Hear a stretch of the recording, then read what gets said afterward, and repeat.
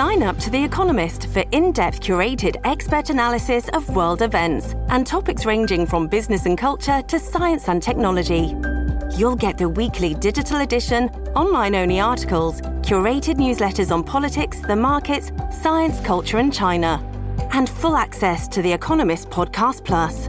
The Economist is independent journalism for independent thinking. Go to economist.com and get your first month free. Listen, all you New Yorkers. Excuse me. Taxi. Okay, man, we're looking around. This is the 77 WABC minicast. And joining us now is Itay Milner. He is the spokesperson for the Israeli consulate in New York. Itay, first of all, of course, our thoughts and prayers are with everybody in Israel. How is everyone doing tonight? And we understand that a ground assault could be coming very soon. The Prime Minister was just talking about it momentarily. Thank you. I appreciate the support. From what I'm hearing from my family and from my friends and from people in Israel, Israel is now in a stage of shock. It's similar to what New York experienced in 9/11. We are the days after the big assault. People are missing their family members. They don't know where they are.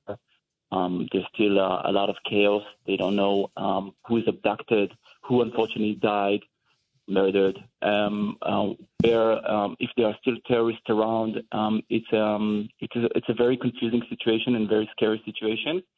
But the Israeli public is strong. We are a strong nation. We will go through it, and we are preparing for a long and painful round of conflict. You know, I mean, if they can't find them and they don't know where they are, that doesn't sound very good. Yeah, the hostages, you mean? Yeah, that's scary stuff. Yes, and videos are surfacing of hostages being kept in Gaza in situations that they're being tortured, they're being raped, they're being abused.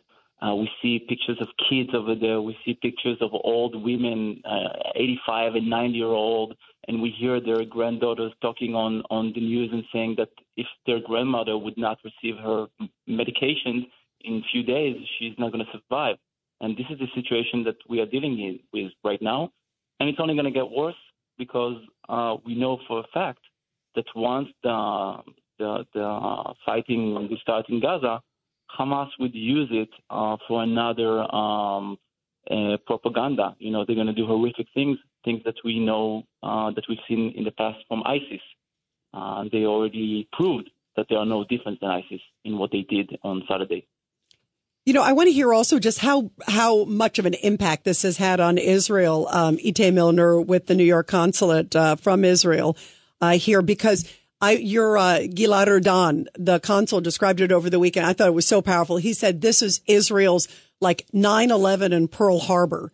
Just the impact of having so many people. Describe just how devastating this was, what Hamas did.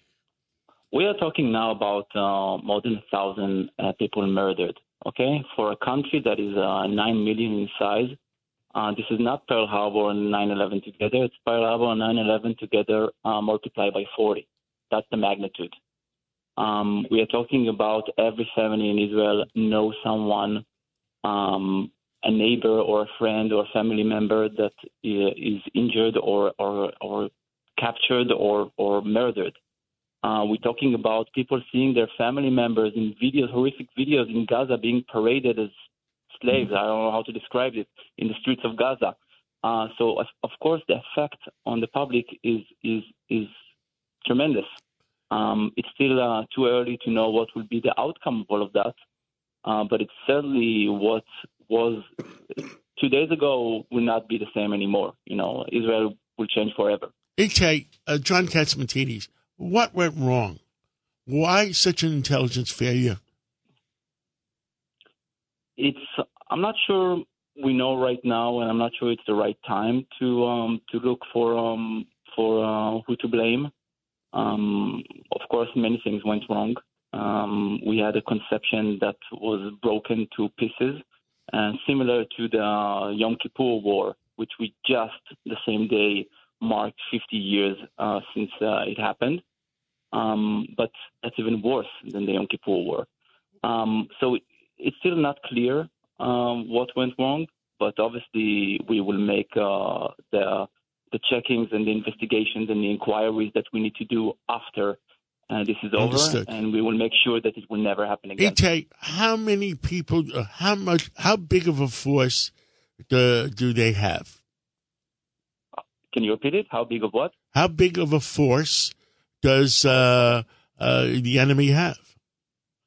What's the estimate?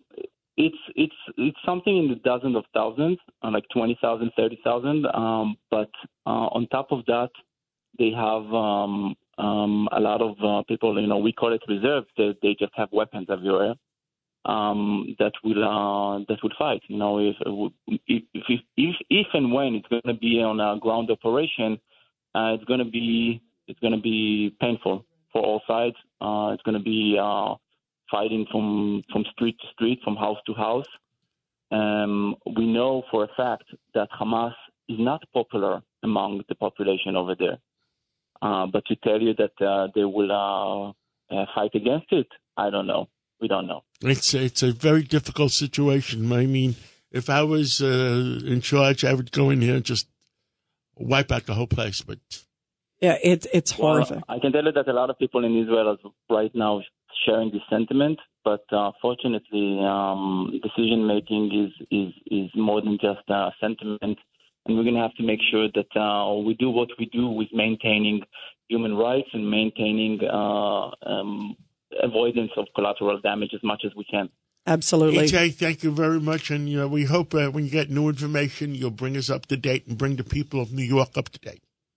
Yes, and in this opportunity, I want to thank the people of New York because we're getting a tremendous support. I'm talking about Empire State Buildings and other state buildings being colored in blue and white. I'm talking about the emails that we're getting from people in the street. I'm talking about personal messages that I'm getting from people.